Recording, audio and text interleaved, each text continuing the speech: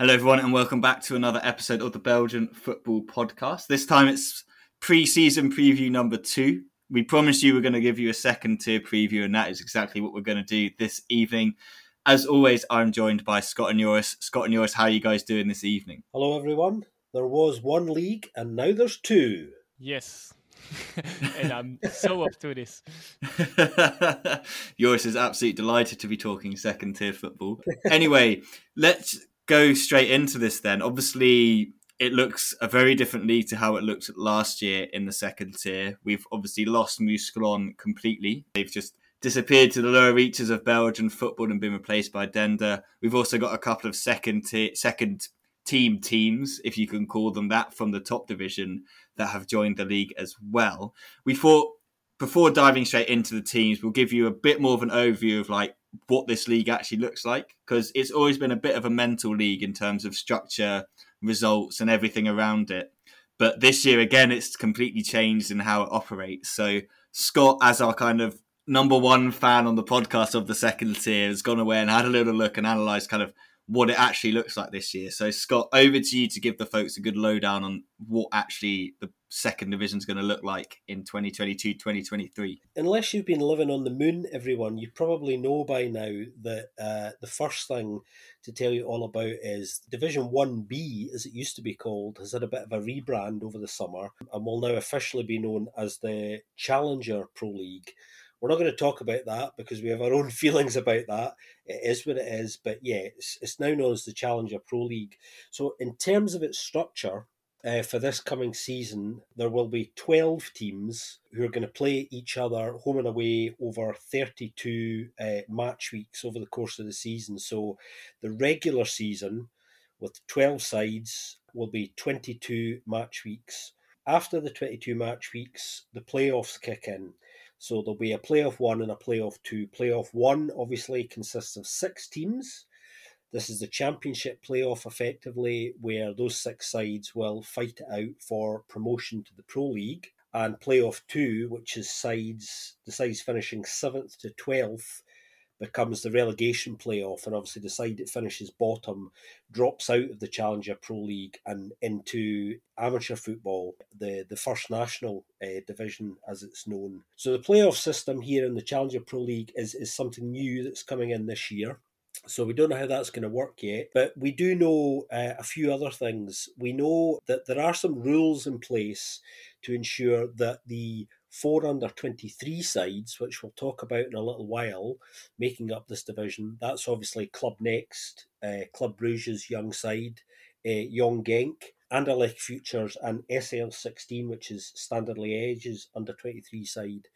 There are some new rules everybody's signed up to just to try and abide by fairness, if you like, as far as the squads are concerned. So the key things that you really need to know are that qualification rules for under-23 players mean that there are no age restrictions as long as a player hasn't played for a 1A side this season. So as long as you haven't made an appearance for a 1A side, you can be any age and effectively play for the Challenger Pro League side.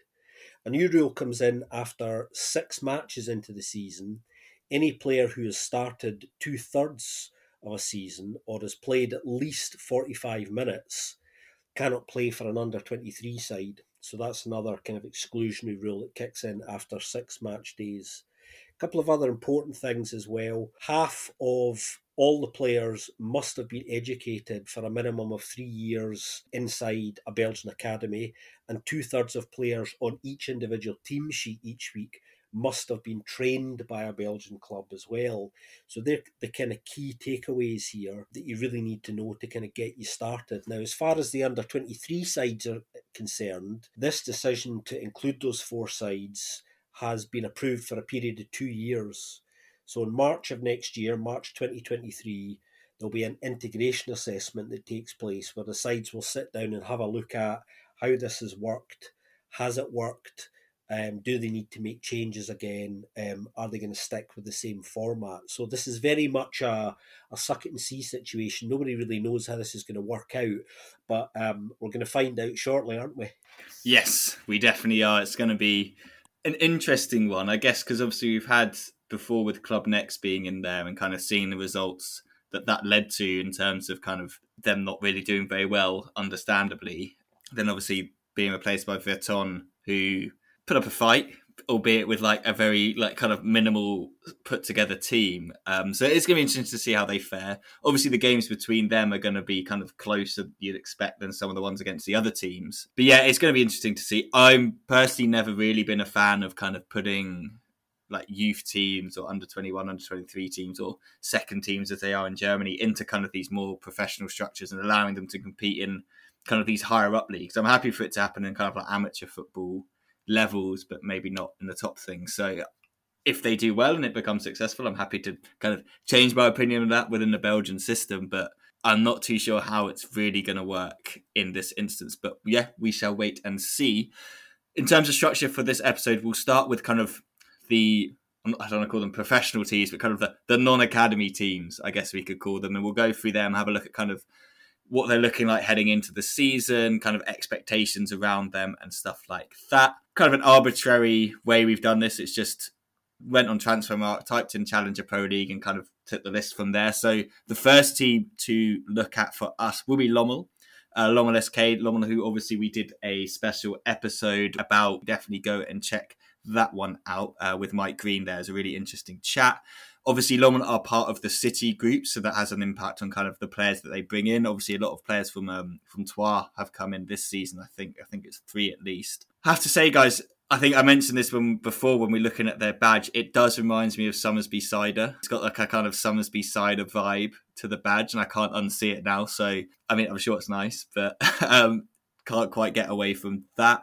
Just looking at kind of the squad, I guess kind of the big kind of one that's a bit of an kind of outlier in terms of departures. Obviously, Vinicius Souza is on the list, but he was never going to play for them this season, didn't play for them last season. But Koki Saito, Scott, I know you're a big fan of Koki Saito. He's going to be a big loss for them going on loan to, I think it's Sparta Rotterdam, isn't it, in the Dutch division. Brian Smeets has left as well, Arta Sales, also gone. They've brought in Nassim Chadli on loan from Troyes. Matinho, I'm interested about him. Congolese, Brazilian. That's a very interesting mix and not a kind of dual nationality I haven't seen many times before. It's interesting to see how he goes. In charge of this team is going to be Steve Bald, former Arsenal assistant manager under Arsene Wenger. Interesting hire to bring in Steve. Not sure what to expect from him. Always kind of given the impression of a bit of a hard man. Defensively, he's always been rated quite highly as a coach. So it'd be interesting to see how it impacts them in that sense. But Scott, I know you watched quite a bit of Lommel last season. What are you expecting from them this season and kind of how the squad is looking at the moment? I know that their fan base has been a little bit disgruntled for a little while. I think, the tail end of last season was kind of quite, I suppose, disruptive is the word. There was a number of coaching changes, none of which were permanent ones. And I think there was a feeling that the club was drifting a little bit. But behind the scenes, there have been plans laid for, a fresh start this year and more stability around the club. And, over the summer, there's been a lot of infrastructure improvements going on around the training facilities and around the stadium as well, which have been nice to see. As you were saying, Ben, Steve Bald's come in as the new T1, which is a really interesting appointment actually, because of his background at Arsenal. I mean, this is somebody who has real proven experience of working with young players and developing them with the Arsenal under-23 side and the Arsenal 18 side.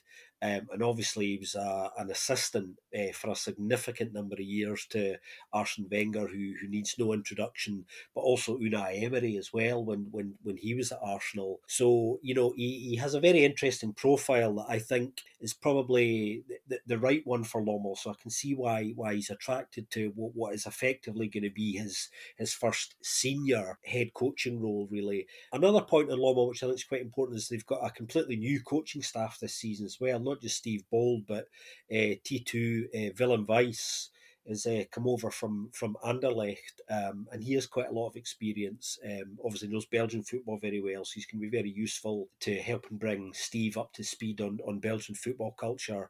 and also Bruno Andrade has joined the staff there. So a lot of changes on the coaching side, which I think are important. You know, you referred to them losing Koki Saito there. He's gone out on loan. He's a big loss, and this comes back to what I was saying at the beginning about, you know, I think the fans have been a little bit frustrated that they've lost some of what they would consider, you know, their kind of big hitters, the players they would love to see hang around a little bit longer to try and mount a promotion challenge. And that's always difficult when, you know, your top talent is kind of continually coming in and out with different loans. But, you know, that's just the system they're working with. In terms of really good piece of news for Lommel, I just want to give a shout out to Jalan Vanksa, who's a really talented 17-year-old Hungarian left winger who's extremely highly thought of in Hungarian football circles as the next big thing there. He's come to play at Lommel after being out on loan this season. It's going to be really interesting to see, I think, how he does,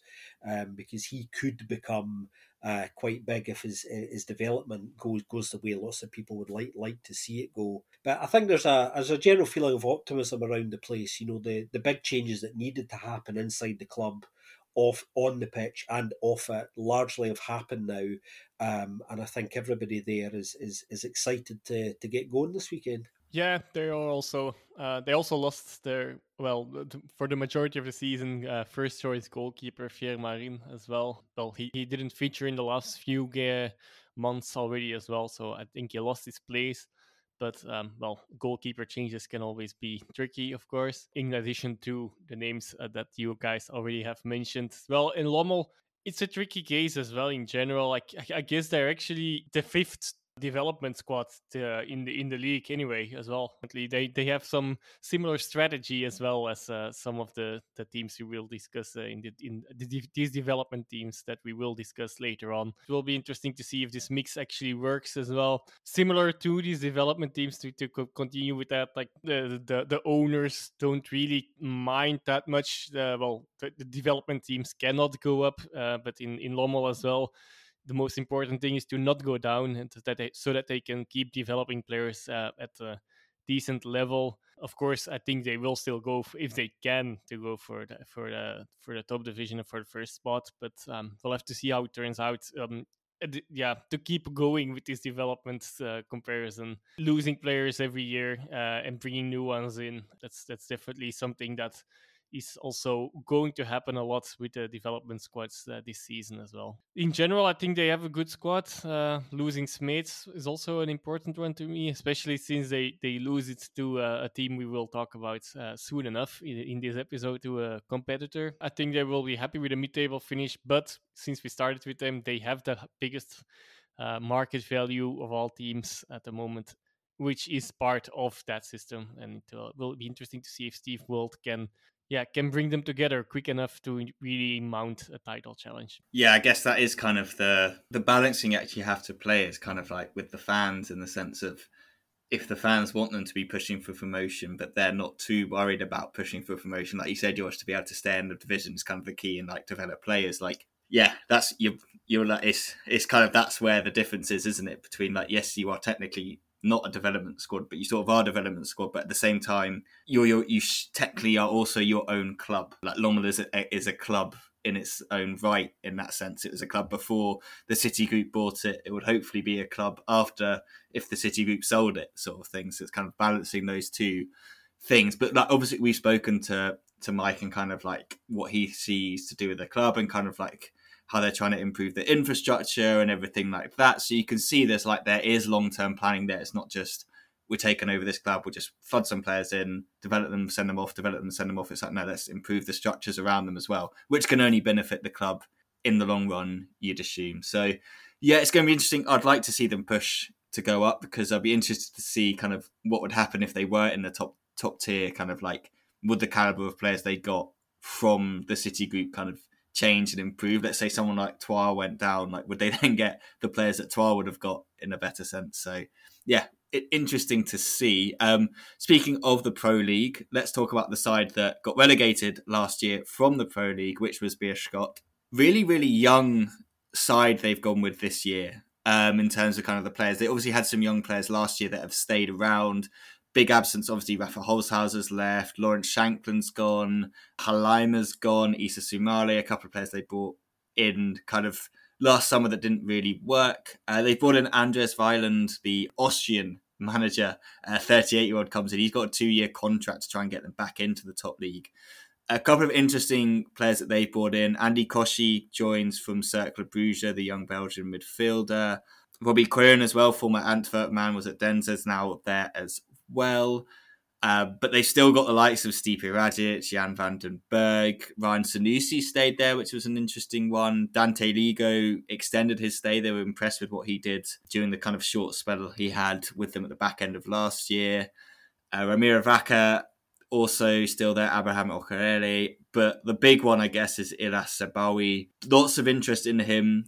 He seemed reasonably keen or happy to stay there kind of at the back end of last year. I think, I don't know, you guys correct me if I'm wrong, but he kind of saw it as a good chance to kind of keep that football development going and then move on. Maybe he didn't feel like he was completely ready. But I guess, guys, they'll be looking to bounce straight back, and Sabawi's kind of going to be the talismanic player that they're looking at to kind of be the creator, score the goals. And I don't know, I feel like we should be quite excited about what we might be able to see from him this season. Just judging from what we saw last year in the Pro League, in the top division, taking a step down, especially against the development squads. I feel like he could have an absolute field day against some of those teams. But a lot will be riding on him, and a lot of their hopes will kind of go how he goes.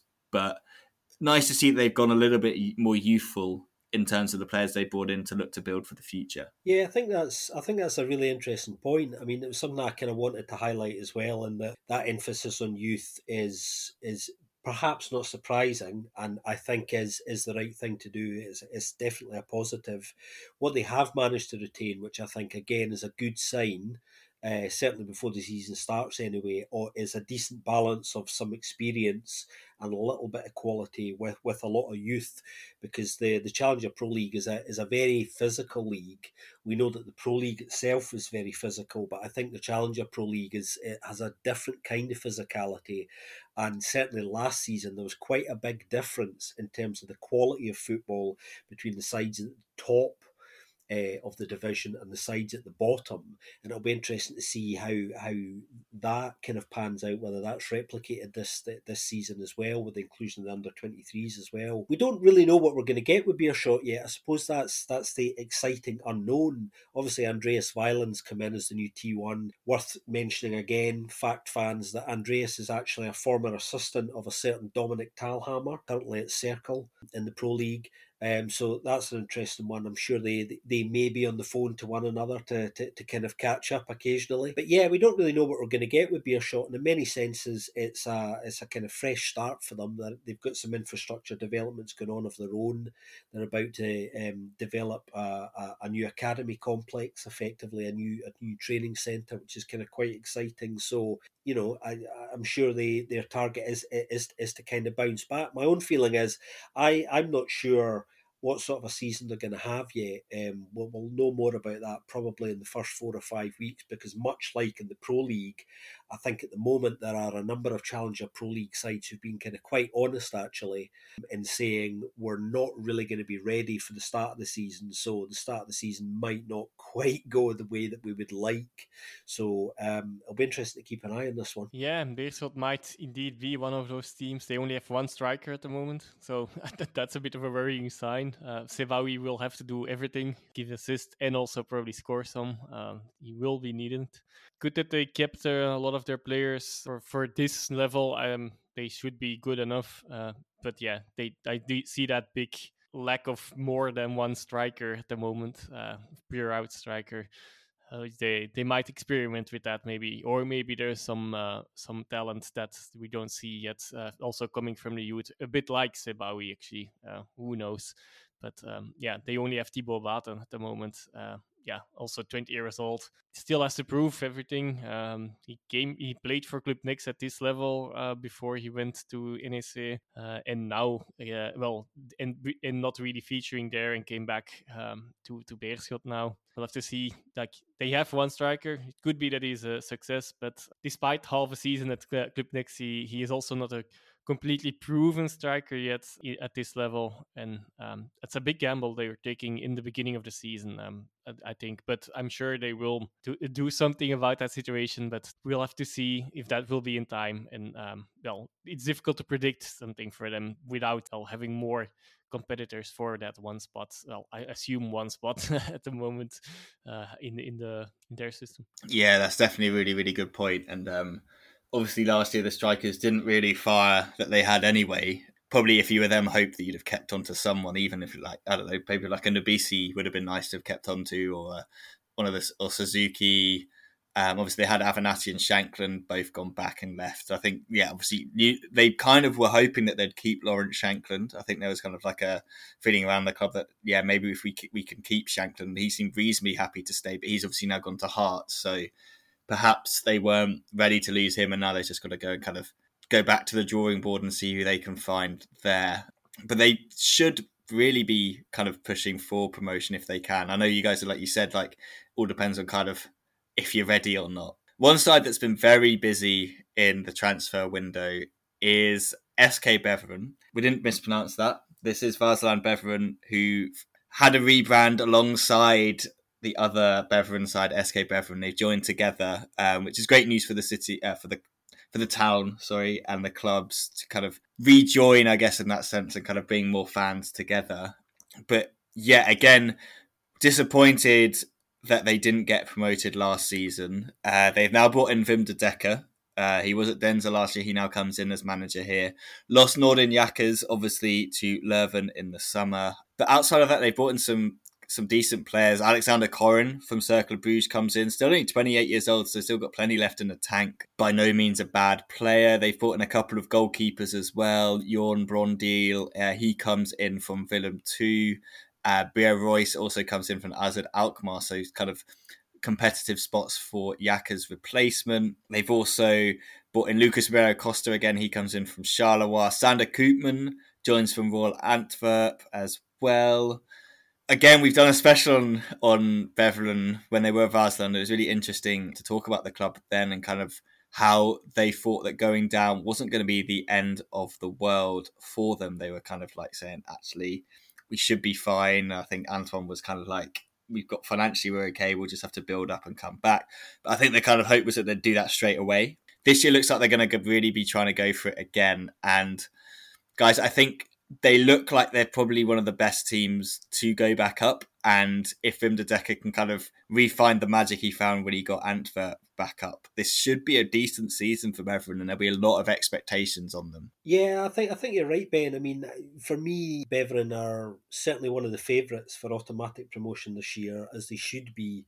I think the additions that have come in are pretty good. There's a good mix of experience, youth, and physicality in the side now that should, over the course of the season, you know what I mean, have enough depth to sustain a challenge, I think, which is very important. In truth, last season they went too far away, I think, defensively, which is really where they kind of fell down. They conceded too many goals last season, just, you know, at kind of crucial moments in games often as well. I think it's important that, you know, Daniel Moderner stayed. He had a very good season up front for them last year. I think he scored something like 13 goals in 27 games with 4 assists.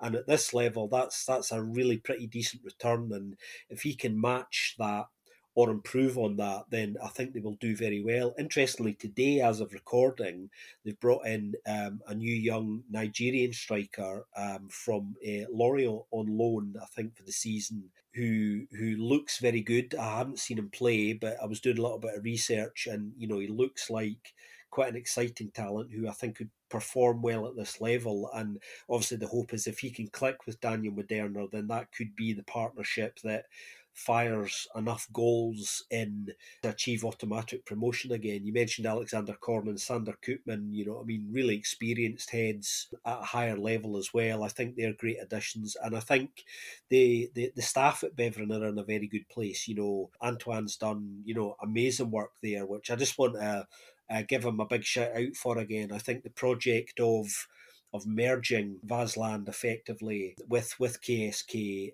over a 5-year period, which is the plan at the moment, and using the original matriculation number again, and everyone in the Beveren football community coming together at the Free Teal is a hugely positive thing. And I had my own doubts as to whether this would be possible. So it's a tremendously positive thing, this, and a great achievement. And it can only mean things like more money coming into the club, and more community support. And there was already a lot of really, really good, strong, positive community work going on in the Beveren area, run by the club and Antoine and his team. We know Jordi Condom's gone back to being sporting director, really experienced head there, both at this level and at Pro League level. A fantastic addition to the staff there. And Wim de Decker, of course, is an old Beveren boy himself. So in many ways, he's quite an experienced appointment for them, having won promotion at this level with Antwerp in the past. So, looking at it from the outside at the moment, I think all of the ingredients are there for them to have quite a strong season. Yeah, the one question mark here is not the striking department for unlike Beerschot, but as Scott mentioned, the defense was maybe an issue last time, and they have lost their first team goalkeeper in Jakkers. Yeah, so they will have to deal with that. They brought in Brondeel. Brondeel, I know a little. I'm not completely convinced by him, but I don't know. I can't judge him on this level. But at Willem II, he had his spells, but he never was a real first choice goalkeeper. But they also brought in other reinforcements from inside the Low Countries with Mulder as a central defender, and Coren, indeed, as you mentioned already, and Ablon. Yeah, another left wing back. So they're definitely stuffed there. With also having Chimanga there.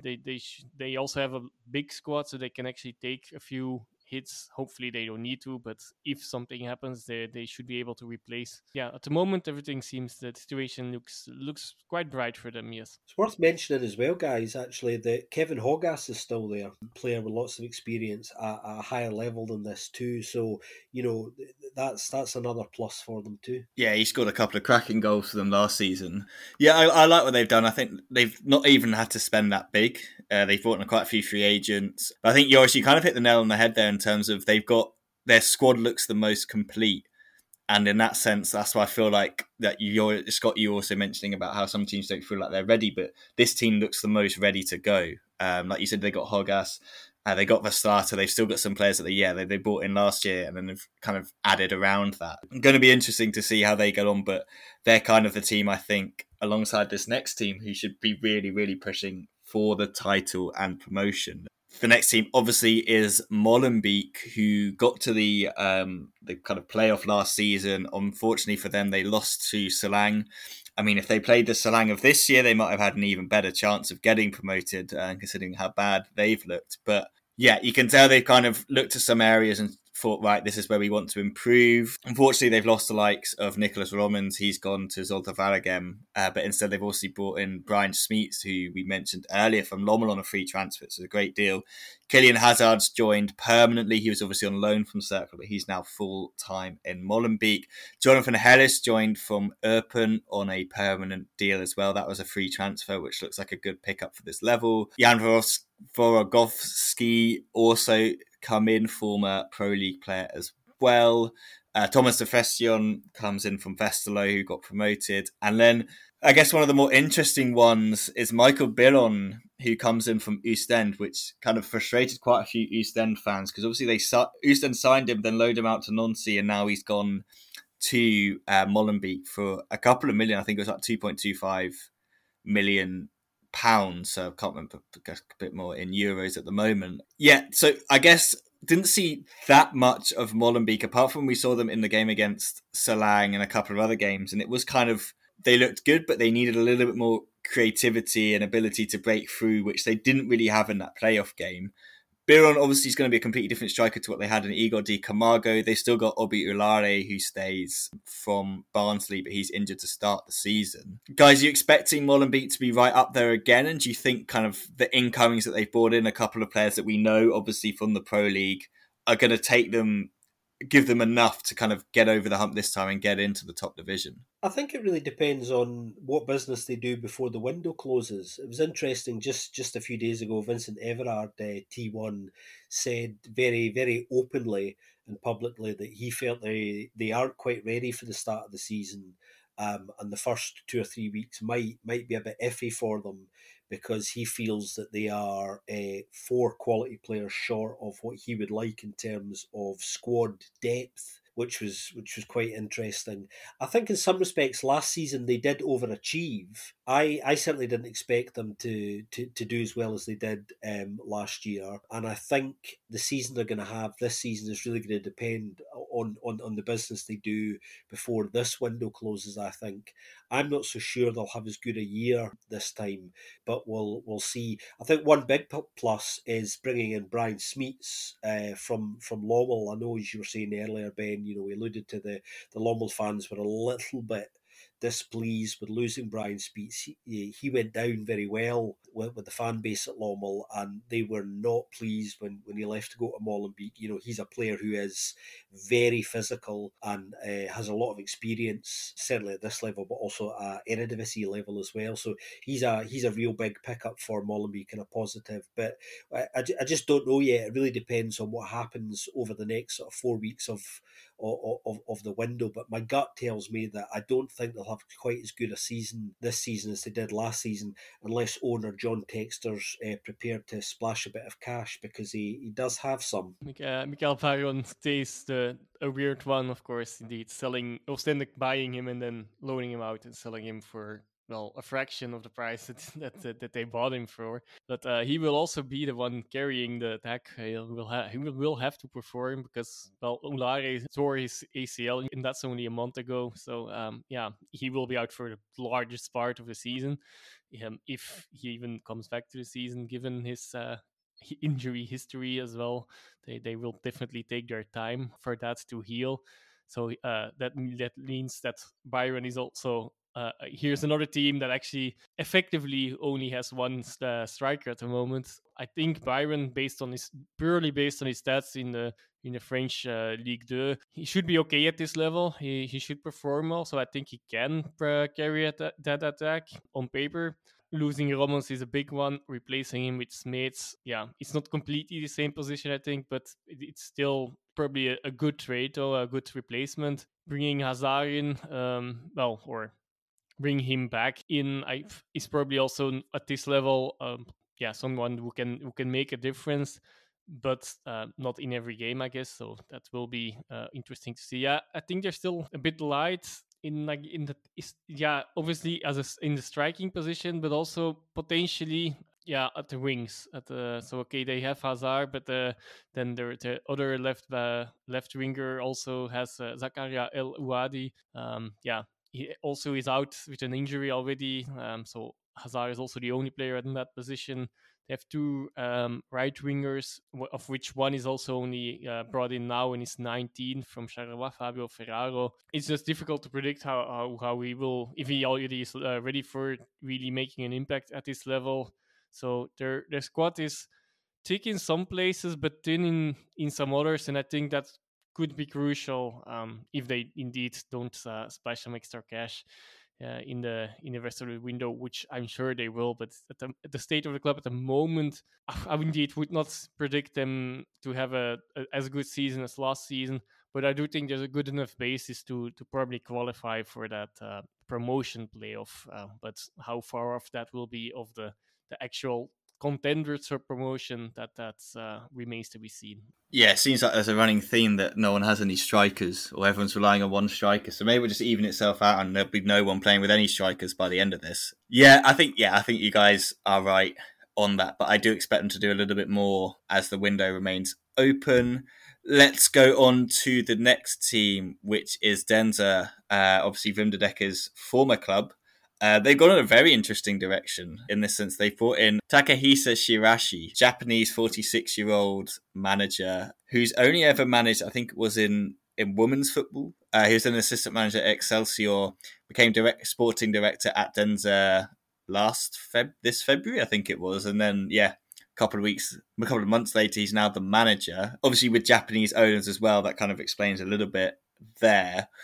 They've lost a couple of key players, though, so I think it's going to be quite an interesting season for them. Lennart Mertens has gone to Club Next. Justus Chaluk, we've obviously mentioned him a billion times. He's left.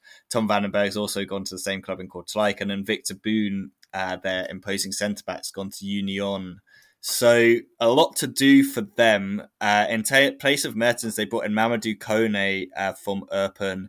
Joaquin Cancela Gonzalez comes in from Mouscron, now defunct Mouscron in central midfield. Defensively interesting, like they've brought in Lucio Deporta, the youngster from Zulte Waregem, Haitian Belgian nationality. It's always interesting to see a Haitian footballer in the league as well. So saw a little bit of Lucio Deporta, but not much. So interesting to see how he gets on there. He's still young and got some time. Scott, start with you again, as always, on this one. How do you see Denza going into this? And are you convinced by the managerial switch that they've done? Well, that's a really interesting appointment in the sense that nobody saw that coming. When it happened a few months ago, we spoke about it obviously on that particular week's episode of the BAFP. Denza's story at the moment is quite interesting because obviously at the tail end of last season they were purchased by the Singapore-based investment company ACA Partners, who have decided to develop their own football portfolio, and Denza is effectively the first club in that portfolio. They do have plans to acquire other clubs and develop a network, much like the City Group and 777 Partners, and other footballing kind of groups that we know. So they're following that model. So this is effectively going to be the first year of their 5-year plan. The objective being to be a Pro League side by the end of that 5-year period. They've also brought in a new sporting director as well, Adrian Esparaga, Spanish, and there's been quite a lot of turnaround over the summer, as you were saying, Ben. I think there are around 10 have come in, and something like 10 have gone out as well. And looking at it, there's a kind of decent mix of experience and quality in there, and I think at the moment, looking at it, they do look slightly stronger to me than they did last year, but that's assuming that, the sum of the parts kind of come together. I think there's quite big expectations on Takahisa Shirashai's shoulders here. Obviously, he has a connection with St Truden as well, having been a coach there. But it's quite a big ask for new owners to come in and to appoint you and to want you to spearhead effectively the resurrection of this club, if you like, on the pitch. The owners have kind of pretty grand plans to develop the stadium as well and the training facilities over the next few years as well as part of that 5-year plan. So big plans initially, and if they come to fruition, which is a big ask, all of that, then it'll certainly be some achievement. But I'm not sure how they will do yet, actually. It's just going to be interesting to see how they start the season, I think. But Denza are a bit of an unknown quantity almost for me. And what's up with having 6 central defenders, of which 3 of them you just brought in this transfer window? It seems to be very stuffed for 1B. That might be a good sign, of course. But I just was going through their squad and that's like, okay, that's interesting. They have 2 new, well, actually 3, but one is coming from the U teams, new goalkeepers, with Dutois, also are already being injured or still being injured. I don't know the status on this one. But he was a foot operation apparently. But so we'll have to see how that clicks. The pressure is going to be really high because of the whole project, and I'm always a bit skeptical about such projects as well. So what they do have is definitely a really good striker for this level in Dylan de Belder. Never really been able to break it in 1A, but yeah, in 1B he has really decent statistics over the course of a few seasons. Already now around 59 goals in 130 games in the Challenger Pro League and in its predecessors. Actually only in its predecessors at the moment. So that's not a bad stat. Will it be enough for them to really fight for promotion?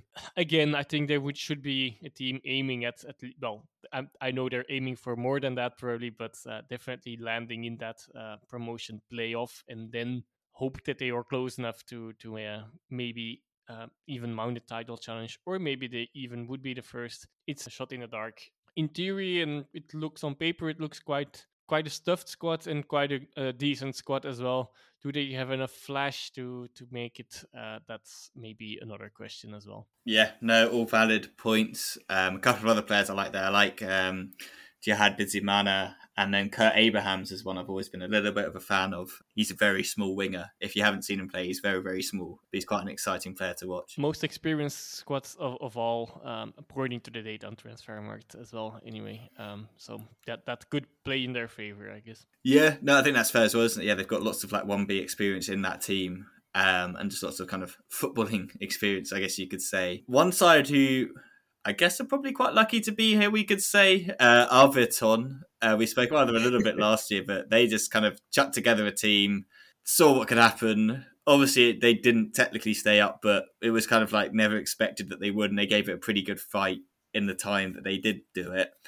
Obviously, with Muscon going, they do now get to kind of have another shot at it, and they've once again had to bring in quite a few players to kind of bulk out the team. But on paper, it doesn't look that bad aside. And just kind of going through the players they lost, it's kind of like lots of who's who, and who, because you don't really know. Valentin Guillaume obviously went to Selang. A couple of others have kind of moved around the lower divisions of Belgian football. But outside of that, some kind of interesting players. Yannick Aguimong obviously got promoted with Leuven. He comes in after not really being able to feature for Leuven for quite a few 2 or 3 seasons now. They've gone to Westerlo and picked up a couple of players from there, and Simon Paule, Matthias Locke, Arnie Kassa comes in on loan from Cercle Bruges. So they've worked kind of the free agent market, the kind of lower league kind of player market as well, like they had to do last season. But I feel like this year, guys, especially with kind of the youth teams in there as well, we're going to expect a little bit more from them in that sense, because they should be able to beat those teams. I guess another one I'm kind of interested in, but only because I managed them for a little bit on Football Manager, is Suleiman An, who was an absolute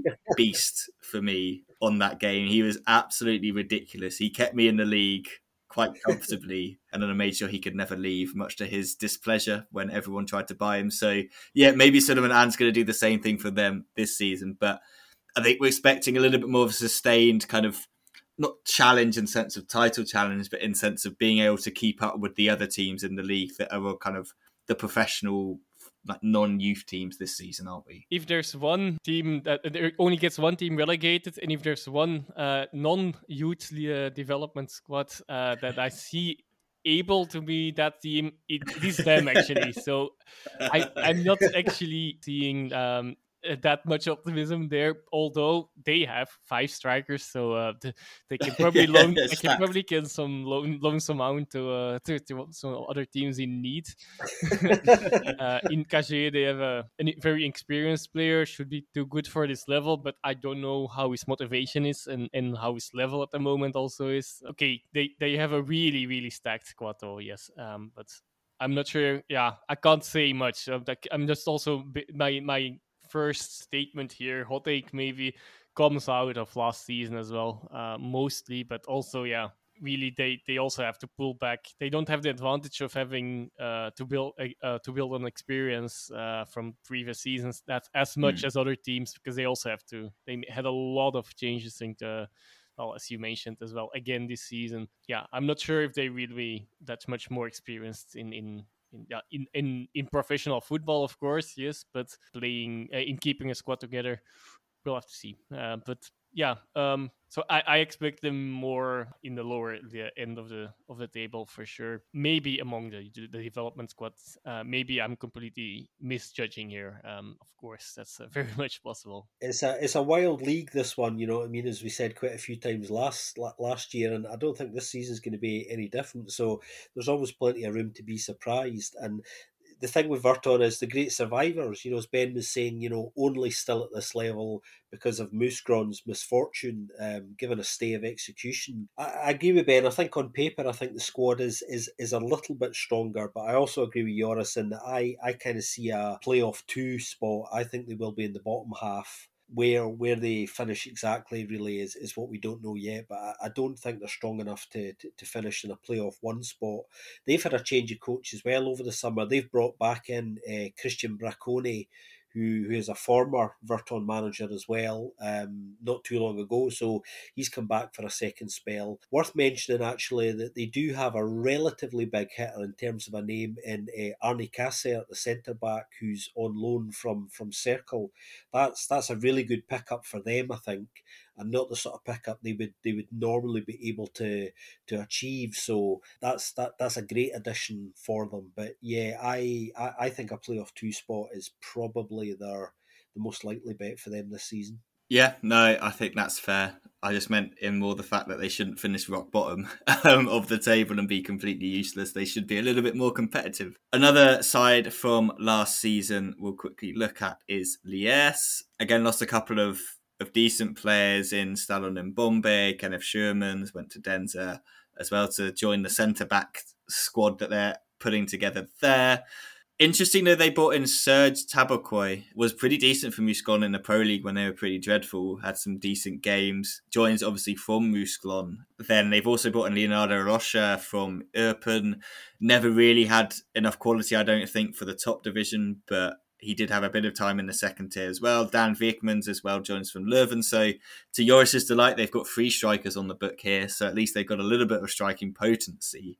Maxime De also joins in from KV Mechelen. Yeah, they seem to have almost most kind of places covered. It is just the centre-back position for them that's a little bit of a concern, with only 2 recognised centre-backs in the main squad at the moment. So you're kind of a bit concerned what would happen if one of those goes down. Does De or Carl Seltrunen, the more defensive-minded midfielders, have to slot in at centre-back? But going forward, obviously, yeah, I'm a Serge Tabakoy fan. I liked what I saw from him before. Interested to see if like Rocha and Viekmans can do it, or if they're going to be reliant on Jens Nassens. But again, kind of, I think they're going to be similar in a sense to Virton. I don't see them challenging at the top, but could be wrong. But I feel like they're going to be kind of mid-table, potentially playoff 2 bound. Do you know, Liège are such an interesting club to me, because last season I felt they overachieved slightly, because the season before that, you know what I mean, they were really pretty poor on the whole, and last year they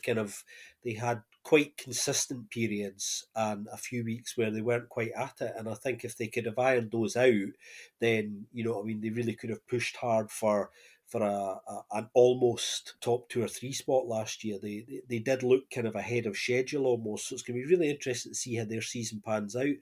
Quite telling, I think, in that quite early on this summer they extended the contract of their T1 Tom van Emschoot, who's been there for almost 3 years now. So there's a degree of stability there, which I think has kind of served them kind of quite well. And he's at home there. Obviously, Van Emschoot, fairly experienced in his own right, actually, as well. Another interesting one, fact fans, as well as being a previous Lommel T1, he was also a certain Felix Mazu's assistant when Felice had his short and unfortunate spell at Genk, which is interesting. But yeah, I mean, bringing in Serge Tabiku and Leonardo Roca are both quite decent pickups for them.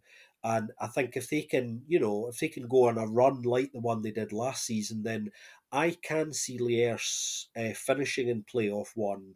But it really just depends on whether they can be consistent enough over the course of well, the initial 22 games anyway. Another team that has been a bit hampered already and a bit unlucky. They brought in Jens Teunkens as goalkeeper on a free, but he also tore his ACL a few weeks in the preseason, so he won't be featuring much. So yeah, my main concerns lie indeed at the back. They did bring in Maxime De Lange from PSV as a goalkeeper. He's supposed to be a big talent, featured already at professional level. Yes, at young PSV, also in the second tier of the Dutch league. So he's considered a big talent. He has a bit of professional experience. All their goalkeepers are young. Teunkens was the experienced one, which is 24 years of age. Yeah, and also he didn't feature that much in the senior squad yet. And yes, like Ben mentioned, again, the only 2 central defenders. I'm sure they will need some more, or I don't know what system they're planning to play. But I also agree with the general feeling of both of you. A mid-table finish, potentially playoff 1, potentially just in playoff 2. I think that is the most likely prediction at the moment. They have some strikers there, Rocha and Nasus, if they perform at their level, they should be okay for this league. I think they should have a calm season indeed, though. I don't know if there's any such thing as a calm season in this league. There's always just some sort of chaos going on, isn't there? Let's Fair enough. go to but I know what you're saying. I know what you're saying. Like mid-table, but it won't be calm. But it'll be like as calm as it can get. Let's go to probably the side we know the least about between us, which is Dender, who got promoted from the third tier of Belgian football via the promotion playoff. I think, if I'm right in thinking, they finished fourth in the regular season, got into the playoffs, and then won the playoffs, basically pipping RC Liège to the kind of promotion spot. They then went and raided RC Liège, picking up Michael Lallemans, 29-year-old striker, Eupen-born striker, former Belgian under-19, played a lot in Belgium for different sides, plays for Eupen, Kortrijk, Antwerp, Denzer, Liège. 32 goals in the second tier in his career so far, 22 in the third tier. So he's kind of the main man for them, been given the number 9 shirt, and they're going to be very much reliant on him to be the one scoring the goals for them to keep them in this league. Obviously, that job's made a little bit easier by the youth teams being introduced as well. Yours, I guess I want to come to you first on this one because you're probably going to have a little bit of a better idea about kind of the difference between the third and second tier than kind of me and Scott. But how much of a jump do you think it will be for a side like Dender to go into the Challenger League? Like, is there such a big gap between the two leagues, or is it actually not as big a gap as maybe it used to be, which we've seen in kind of some of the other European leagues around the world? Or is it they're expected to struggle, but because of these kind of youth teams, they may actually have a little bit of a better season than they would have had if it had been no youth teams and just a straight up kind of teams without that? Really difficult to predict. Also, with not much of to go on from the last few years because there's always been other reasons why teams got promoted. You didn't need to be the first in the third tier, but you just needed to want to apply for a license to play in the. If I'm not mistaken, Lierse was actually the season before they promoted. Were only 13th or so in the third tier. Judged on that, yes, they needed some time to adapt, but they did manage to be relatively competitive at the lower end of the table, but still competitive. I really don't know that many players of them. Lalman, like you said, but basically he had one. I wanted to say he's a proven goal scorer on this level, and I think he has the ability to do that. He's still only 29 as well. But yeah, most of his goals actually, when I looked it up now, came from one season at Eupen.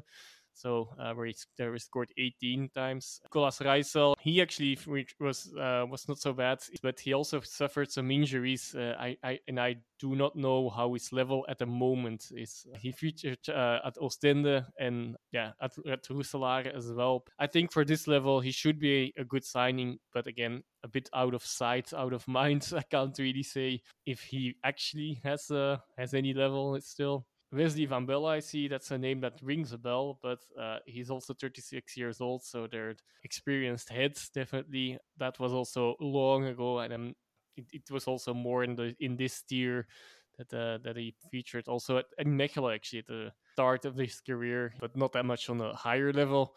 But yes, he's an experienced head at this level with almost 250 appearances. But can he still bring a 36? Another question that's really difficult to answer. They didn't have that much of activity. That's maybe a thing to highlight. 5 additions to the squad, so that's at least in addition.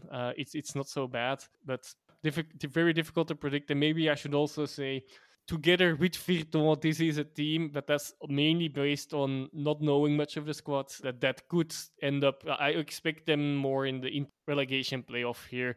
Whether that really is in danger or on top of that playoff, that's difficult to predict, but even more difficult to predict, I guess. Well, I think the first thing to say about Dender for me is welcome to the new boys. Obviously, it's going to be really exciting to see a new side at this level and how they perform at this level. Joris mentioned the 5 incomings. Interestingly, they're all free transfers. So they haven't really spent any money, which is probably just as well because they don't have very much. So they're being financially kind of quite prudent, which they're going to have to do. Something worth highlighting in relation to Dender, I think, is they have a very, very experienced T1 in Reggie Van Acker. Reggie's 67 now, but when you look at his kind of career as a coach, it's extremely experienced, and I think there's a hope that that will count for a lot for them this season. I mean, amongst just some of the clubs he's spent time at as T1 in the past, Denza, Racing Mechelen, Antwerp, Liège, Kortrijk, St. Nicholas, Eindhoven Aalst, and a host of other clubs at lower levels as well. So he knows this level, he knows the lower levels, and I think that's going to be an important choice for them. I think, considering they don't have a lot of finances to be too creative about. So that experience and the motivation that comes with that experience at this level is a big plus for them. So it's going to be really interesting to see how they do. Like Joris, I at the moment would expect a playoff 2 spot, but like we were saying earlier, there is a potential surprise package here. Yeah, I think playoff 2 is definitely kind of realistic expectations for them. And like you're saying, like kind of looking through the squad, there's not many recognisable names outside the ones that Joris picked up on. And some of those may be into the kind of very late twilight of their careers at this point. Let's move on to the youth teams then. And this is kind of a little bit more difficult in the sense that obviously Scott's already kind of laid out the guidelines for how these teams can operate in the division. Also, we know they can't get promoted. Just quickly go through. So we've got Club Next are back. So Club Bruges youth team, Anderlecht Futures, obviously Standard Liège 16 FC, and then Young Genk.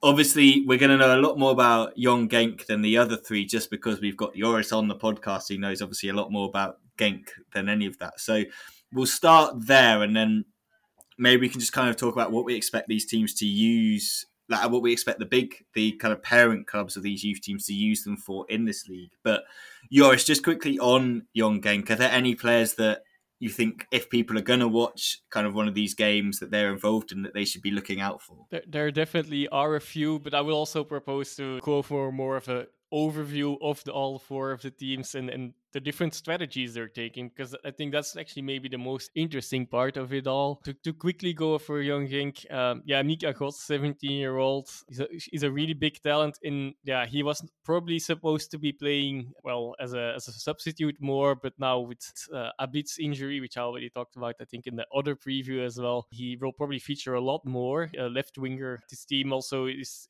also together for a long time, so actually in a sense of experience and in being together, they might even be ahead of some other teams that have a lot of movements in their squad. They might have that ahead in a weird way. Maybe they're a bit thin at the center back at the moment, but Daan Dirks is supposed to be coming back still and be signing one of the upcoming days. I think that should not take that long, and we'll have to see how it all pans out. El Canus was their main attraction, one of their main attractions last season, but he's most likely already not going to feature there anymore. If he's almost at the limit, I think if he features a few times more in the senior squad. And there's a few more players that are in the senior squad that are not listed on Transfermarkt now, but probably will feature at least sometimes, maybe most of the times in this team. Also players that are used to play with a lot of these people. So yeah, that's also a bit why the Young Genks team is the youngest theoretically on Transfermarkt, but I'm not sure if that actually will be the case with these senior squad players that are listed at the senior squad there as well. So the mean average age of Young Genk is a bit higher than it's going to be here seen here. Okay, one frustration of mine as well. Why the hell don't you agree on a similar format? And that's like now it doesn't make sense. Club Next, RSA Futures, Standard says FC, Young Genk. Well, what's up with that? Just to make it a standardized version. But okay. That's everyone loves a rebrand, don't they, guys? that's just ridiculous in my opinion. But okay, that's a small frustration I had to put out here. About the other teams, I will already taken together. I guess Club Next is actually the team that has spent most of all teams. So they have brought in. Club Brugge actually has. That's one of the strategy things I wanted to talk about as well. Club Brugge brought in a few outlandish talents as well. So a few Danes, I believe, and they already had Nusa. I think he might not be listed here as well. They might be in the senior squad. They definitely stuffed their squad not only with Belgian talent but also with foreign talent. The Japanese Shion Homa as well. They brought in some more talent there. And Young Henk and RSA Future didn't bring in the experienced player, the dispensation player that they are allowed to bring in. I know from Young Genk that it's also the aim to keep it that way, that they don't want that. Club Brugge did, and they brought in Lennart Mertens, an experienced striker from Deinze. That's a weird transfer in the sense that it's actually weakening a competitor and strengthening a competitor in the same league, which is a weird thing to do in this context, I think. But that's that's not. It might prove an important addition to them because he's definitely a proven goal scorer at this level. So that might give them some edge over the other youth teams. Standard brought in Duplus, I think, experienced old head. For them, Standard, it would also be interesting to see how it goes even more so than with the other teams, because I do feel like all the big talents that they have will probably feature rather in the senior squad as well and not play here, so that could mean that they will have an even younger squad and suffer a bit more, or most of all youth teams. But it's really difficult to compare. Obviously, Anderlecht also they just have so many players that are in young age in the senior squad. Theoretically, a lot of them could play a few more things. It's also interesting to see how it will go during the World Cup actually, because then in Challenger Pro League there will be 4, I believe, match days. So theoretically, all these young squads could really look completely different for game days, which is a bit very twisted in the system. But at least in theory, that's what they could do. I don't think they will too much, but yeah, with a lot of young players being in the senior squad and the rules what they are, there could be quite some shifts, even more so than in other times of the season, which also could happen. My final general remark is these young teams will be way more prepared than Club Next, because you can't really compare 2 seasons ago. You can't really compare it because they did only know 3 weeks in advance that they would be playing. They didn't have any preparation whatsoever.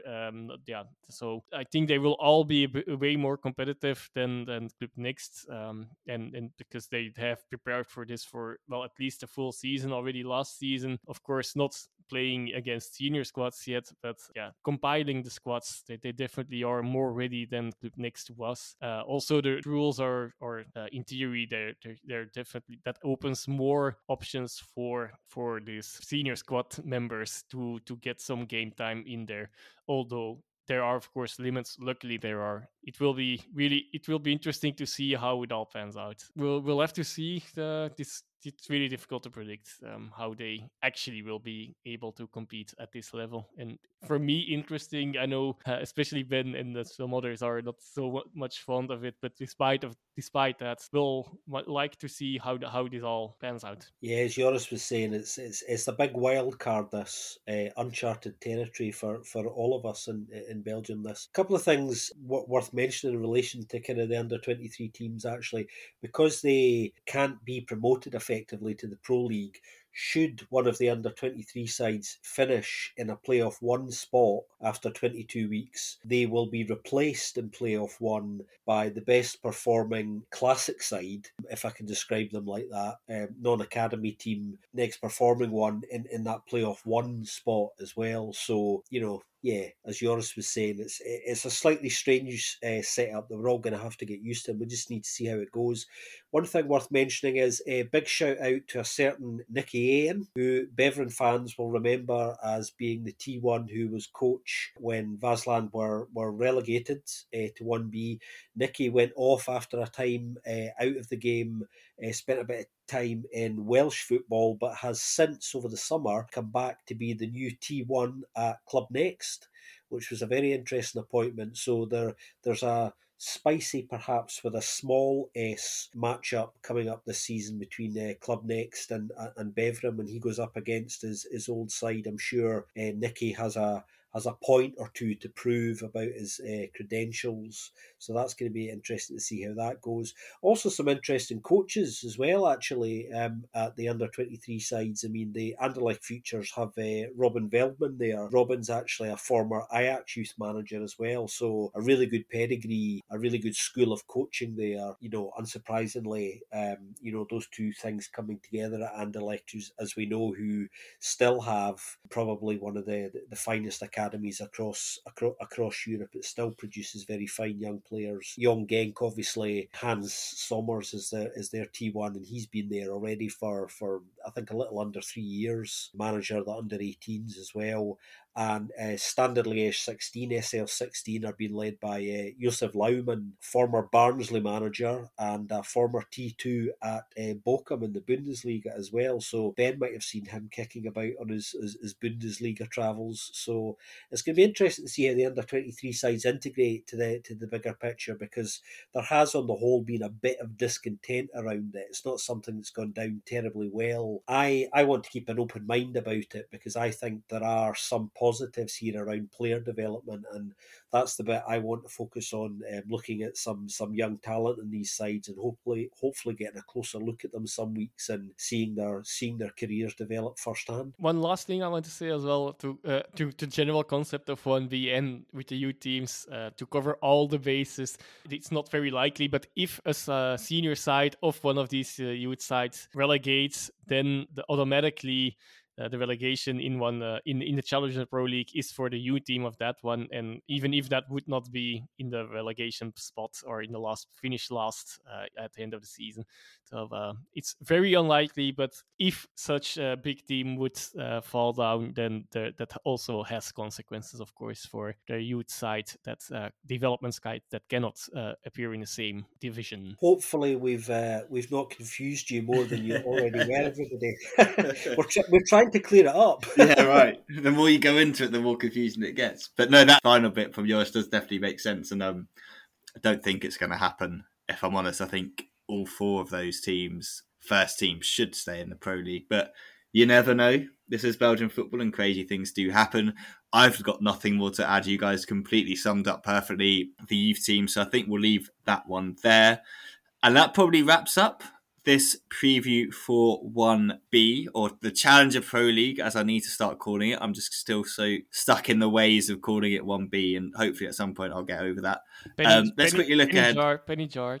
Yeah, there we go. I don't know. The cost of living crisis at the moment. That'd be, yeah. I don't know how to explain that to the energy companies. I say, so I can't afford my bills because I keep saying 1B instead of Challenger Pro League. Anyway, let's look ahead to the opening round of fixtures. Kicks off on Friday night with Dender against Lommel, while also Virton against Molenbeek is at the same time. So nice little double header. Kind of spread yourself across that and well of the 1A. I don't know how you're going to fit it all in, but someone will. Beerschot against SK Beveren on Saturday. That's quite a big one already. Club next against Standard Liège 16. Young Genk open their campaign against Liège, and then Anderlecht's second team, the Futures, host Denza. Guys, been a pleasure. We've wrapped up another preview, this time for the second tier of Belgian football. Anything else you want to add before we wrap this one up? It's been an absolute delight. Hasn't it, Joris? Yes, it has. But also, of course, if we made a mistake somewhere in some namings or anything, or apologies for that can happen. I mean, it'd be a shock if it was. It'd be a shock if it was yours, because usually it's me or Scott making these terrible name pronunciations. So, I mean, if yours gets it wrong, we've got no hope. Yeah, there's always the penny jar for Joris as well. It applies to all of us.